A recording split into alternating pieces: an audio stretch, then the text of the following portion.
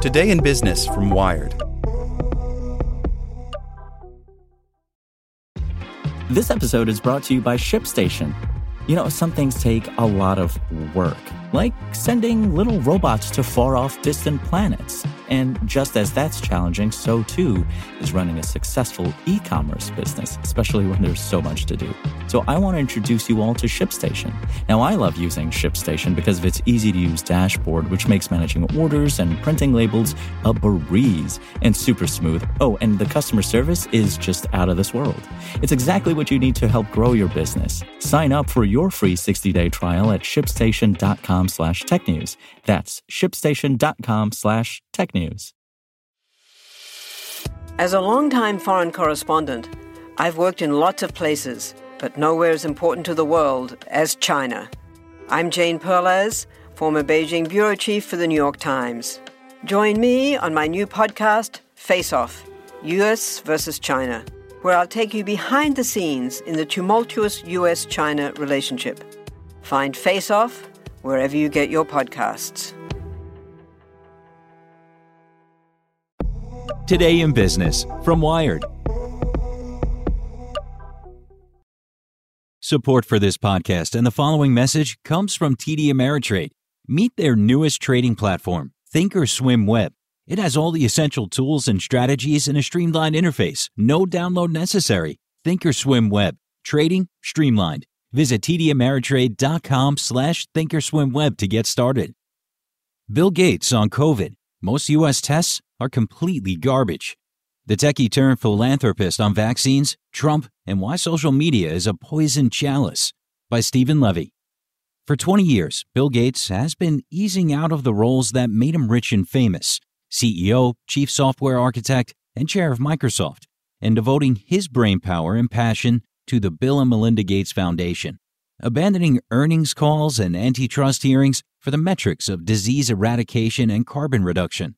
This year, after he left the Microsoft board, one would have thought he would have relished shedding the spotlight directed at the four CEOs of big tech companies called before Congress.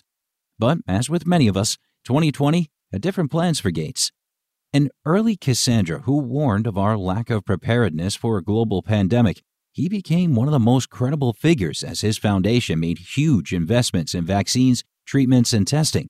He also became a target of the plague of misinformation afoot in the land, as logorrheic critics accused him of planning to inject microchips in vaccine recipients.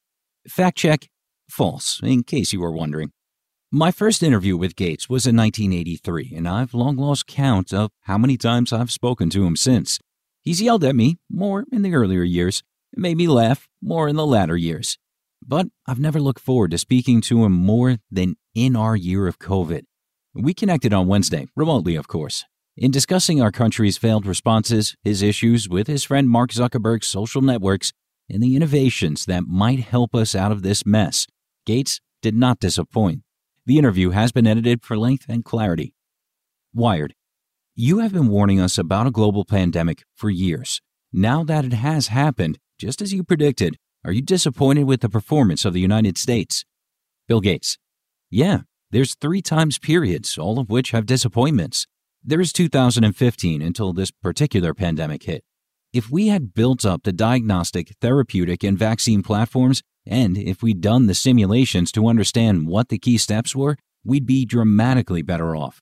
Then there's the time period of the first few months of the pandemic when the U.S. actually made it harder for the commercial testing companies to get their tests approved. The CDC had this very low volume test that didn't work at first, and they weren't letting people test. The travel ban came too late, and it was too narrow to do anything. Then, after the first few months, eventually, we figured out about masks, and that leadership is important. So you're disappointed, but are you surprised? I'm surprised at the U.S. situation because the smartest people on epidemiology in the world, by a lot, are the CDC. I would have expected them to do better. You would expect the CDC to be the most visible, not the White House or even Anthony Fauci. But they haven't been the face of the epidemic. They are trained to communicate and not try to panic people, but get people to take things seriously. They have basically been muzzled since the beginning. We called the CDC, but they told us we had to talk to the White House a bunch of times. Now they say, Look, we're doing a great job on testing. We don't want to talk to you. Even the simplest things, which would greatly improve this system, they feel would be admitting there is some imperfection, and so they are not interested. Do you think it's the agencies that fell down or just the leadership at the top, the White House? We can do the post-mortem at some point. We still have a pandemic going on, and we should focus on that. The White House didn't allow the CDC to do its job after March. There was a window where they were engaged, but then the White House didn't let them do that. So the variance between the U.S. and other countries isn't that first period. It's the subsequent period where the messages, the opening up, the leadership on masks, those things are not the CDC's fault. They said not to open back up. They said that leadership has to be a model of face mask usage. I think they have done a good job since April, but we haven't had the benefit of it. At this point, are you optimistic? Yes. You have to admit there's been trillions of dollars of economic damage done and a lot of debts, but the innovation pipeline on scaling up diagnostics, on new therapeutics, on vaccines is actually quite impressive. And that makes me feel like, for the rich world, we should largely be able to end this thing by the end of 2021, and for the world at large by the end of 2022. That is only because of the scale of the innovation that's taking place. Now, whenever we get this done, we will have lost many years in malaria and polio and HIV and the indebtedness of all countries of all sizes and instability. It'll take years beyond that before you'd even get back to where you were at the start of 2020. It's not World War I or World War II, but it is in that order of magnitude as a negative shock to the system. In March, it was unimaginable that you'd be giving us that timeline and saying it's great. Well, it's because of innovation that you don't have to contemplate an even sadder statement, which is this thing will be raging for 5 years until natural immunity is our only hope. Let's talk vaccines, which your foundation is investing in. Is there anything that's shaping up relatively quickly that could be safe and effective? Before the epidemic came, we saw huge potential in the RNA vaccines, Moderna, Pfizer and BioNTech, and CureVac. Right now, because of the way you manufacture them and the difficulty of scaling up, they are most likely, if they are helpful, to help in the rich countries. They won't be the low-cost, scalable solution for the world at large. There, you'd look more at AstraZeneca or Johnson & Johnson. This disease, from both the animal data and the Phase 1 data, seems to be very vaccine preventable. There are questions still. It will take us a while to figure out the duration of protection and the efficacy in elderly, although we think that's going to be quite good. Are there any side effects, which you really have to get out in those large Phase 3 groups, and even after that through lots of monitoring to see if there are any autoimmune diseases or conditions that the vaccine could interact with in a deleterious fashion? Are you concerned that in our rush to get a vaccine, we are going to approve something that isn't safe and effective? Yeah. In China and Russia, they are moving full speed ahead. I bet there will be some vaccines that will get out to lots of patients without the full regulatory review somewhere in the world. We probably need 3 or 4 months, no matter what, of Phase 3 data, just to look for side effects. The FDA, to their credit at least so far, is sticking to requiring proof of efficacy. So far, they have behaved very professionally despite the political pressure. There may be pressure, but people are saying no, make sure that that's not allowed. The irony is that this is a president who is a vaccine skeptic.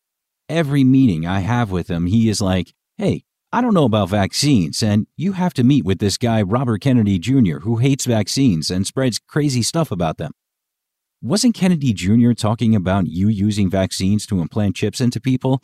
Yeah, you're right. He, Roger Stone, Laura Ingraham. They do it in this kind of way. I've heard lots of people say XYZ. That's kind of Trumpish plausible deniability. Anyway, there was a meeting where Francis Collins, Tony Fauci, and I had to attend, and they had no data about anything. When we would say, but wait a minute, that's not real data, they'd say, look, Trump told you you have to sit and listen, so just shut up and listen anyway. So it's a bit ironic that the president is now trying to have some benefit from a vaccine. What goes through your head when you're in a meeting hearing misinformation and the President of the United States wants you to keep your mouth shut? That was a bit strange. I haven't met directly with the president since March of 2018. I made it clear I'm glad to talk to him about the epidemic anytime. And I've talked to Debbie Birx. I've talked to Pence. I've talked to Mnuchin, Pompeo, particularly on the issue of, Is the U.S. showing up in terms of providing money to procure the vaccine for the developing countries? There have been lots of meetings, but we haven't been able to get the U.S. to show up. It's very important to be able to tell the vaccine companies to build extra factories for the billions of doses, that there is procurement money to buy those for the marginal cost. So in this supplemental bill, I'm calling everyone I can to get $4 billion through Gavi for vaccines and $4 billion through a global fund for therapeutics. That's less than 1% to the bill, but in terms of saving lives and getting us back to normal, that under 1% is by far the most important thing if we can get it in there. Speaking of therapeutics, if you were in the hospital and you have the disease and you're looking over the doctor's shoulder, what treatment are you going to ask for? Remdesivir. Sadly, the trials in the U.S. have been so chaotic that the actual proven effect is kind of small. Potentially, the effect is much larger than that. It's insane how confused the trials here in the U.S. have been. The supply of that is going up in the U.S. It will be quite available for the next few months. Also, dexamethasone is actually a fairly cheap drug. That's for late-stage disease. I'm assuming you're not going to have trouble paying for it, Bill, so you can ask for anything. Well, I don't want special treatment, so that's a tricky thing. Other antivirals are 2 to 3 months away. Antibodies are 2 to 3 months away. We've had about a factor of 2 improvement in hospital outcomes already, and that's with just remdesivir and dexamethasone. These other things will be additive to that. You helped fund a COVID diagnostic testing program in Seattle that got quicker results, and it wasn't so intrusive. The FDA put it on pause. What happened? There's this thing where the health worker jams the deep turbinate in the back of your nose, which actually hurts and makes you sneeze on the healthy worker. We showed that the quality of the results can be equivalent if you just put a self-test in the tip of your nose with a cotton swab. The FDA made us jump through some hoops to prove that you didn't need to refrigerate the result, that it could go back in a dry plastic bag, and so on. So the delay there was just normal double-checking, maybe overly careful, but not based on some political angle. Because of what we have done at FDA, you can buy these cheaper swabs that are available by the billions. So anybody who's using the deep turbinate now is just out of date. It's a mistake because it slows things down. But people aren't getting their tests back quickly enough. Well, that's just stupidity. The majority of all U.S. tests are completely garbage, wasted.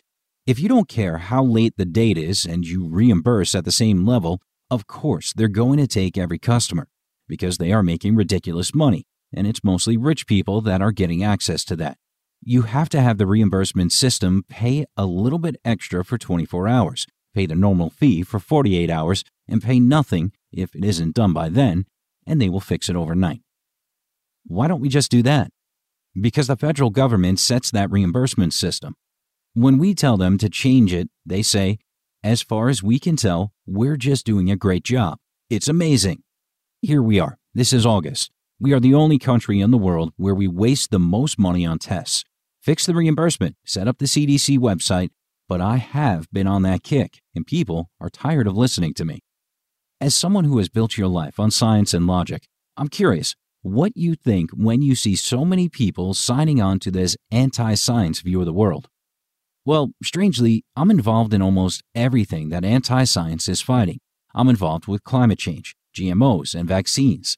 The irony is that it's digital social media that allows this kind of titillating, oversimplistic explanation of, okay, there's just an evil person and that explains all of this. And when you have posts encrypted, there is no way to know what it is. I personally believe government should not allow those types of lies or fraud or child pornography to be hidden with encryption like WhatsApp or Facebook Messenger. Well, you're friends with Mark Zuckerberg. Have you talked to him about this? After I said this publicly, he sent me mail. I like Mark. I think he's got very good values, but he and I do disagree on the trade-offs involved there. The lies are so titillating, you have to be able to see them and at least slow them down. Like that video where, what do they call her, the sperm woman? They got over 10 million views. No, it was more than 20 million. Well, how good are these guys at blocking things where once something got the 10 million views and everybody was talking about it, they didn't delete the link or the searchability. So it was meaningless. They claim, oh, now we don't have it. What effect did that have? Anybody can go watch that thing. So I'm a little bit at odds with the way that these conspiracy theories spread, many of which are anti-vaccine things. We give literally tens of billions for vaccines to save lives. Then people turn around saying, no, we're trying to make money and we're trying to end lives. That's kind of a wild inversion of what our values are and what our track record is. As you are the technology advisor to Microsoft, I think you can look forward in a few months to fighting this battle yourself when the company owns TikTok. Yeah, my critique of dance moves will be fantastically value-added for them. TikTok is more than just dance moves. There's political content. I know, I'm kidding, you're right. Who knows what's going to happen with that deal? But yes, it's a poison chalice. Being big in the social media business is no simple game, like the encryption issue. So are you wary of Microsoft getting into that game? I mean, this may sound self-serving, but I think that the game being more competitive is probably a good thing. But having Trump kill off the only competitor, it's pretty bizarre. Do you understand what rule or regulation the president is invoking to demand that TikTok sell to an American company and then take a cut of the sales price? I agree that the principle this is proceeding on is singly strange. The cut thing, that's doubly strange. Anyway, Microsoft will have to deal with all of that. You have been very cautious in staying away from the political arena, but the issues you care most about, public health and climate change, have had huge setbacks because of who leads the country. Are you reconsidering spending on political change? The foundation needs to be bipartisan. Whoever gets elected in the U.S., we are going to want to work with them. We do care a lot about competence, and hopefully voters will take into account how this administration has done at picking competent people and should that weigh into their vote. But there's going to be plenty of money on both sides of this election, and I don't like diverting money to political things. Even though the pandemic has made it pretty clear we should expect better, there's other people who will put their time into the campaign piece. Did you have deja vu last week when those tech CEOs testified remotely before Congress? Yeah, I had a whole committee attacking me, and they had 4 at a time. I mean, Jesus Christ, what's the Congress coming to? If you want to give a guy a hard time, give him at least a whole day that he has to sit there on the hot seat by himself. And they didn't even have to get on a plane. Do you think the antitrust concerns are the same as when Microsoft was under the gun, or has the landscape changed? Even with antitrust rules, tech does tend to be quite competitive. And even though in the short run you don't think it's going to dislodge people, there will be changes that will keep bringing prices down. But there are a lot of valid issues, and if you're super successful, the pleasure of going in front of the Congress comes with the territory. How has your life changed living under the pandemic? I used to travel a lot. If I wanted to see President Macron and say, hey, give money for the coronavirus vaccine, to really show I'm serious, I'd go there. Now, we had a Gavi replenishment summit where I just sat at home and got up a little early. I am able to get a lot done. My kids are home more than I thought they would be, which at least for me is a nice thing. I'm microwaving more food. I'm getting fairly good at it. The pandemic, sadly, is less painful for those who were better off before the pandemic. Do you have a go-to mask you use? No, I use a pretty ugly normal mask. I change it every day. Maybe I should get a designer mask or something creative, but I just use this surgical-looking mask. Like what you learned? Subscribe everywhere you listen to podcasts and get more business news at wired.com/business. Want to learn how you can make smarter decisions with your money? Well, I've got the podcast for you. I'm Sean Piles, and I host NerdWallet's Smart Money Podcast. Our show features our team of nerds, personal finance experts in credit cards, banking, investing, and more. And they'll help you make the most of your money while cutting through the clutter and misinformation in today's world of personal finance. You'll get clarity on strategies to help you build your wealth, invest wisely, shop for financial products, and plan for major life events. Listen to NerdWallet's Smart Money Podcast wherever you get your podcasts.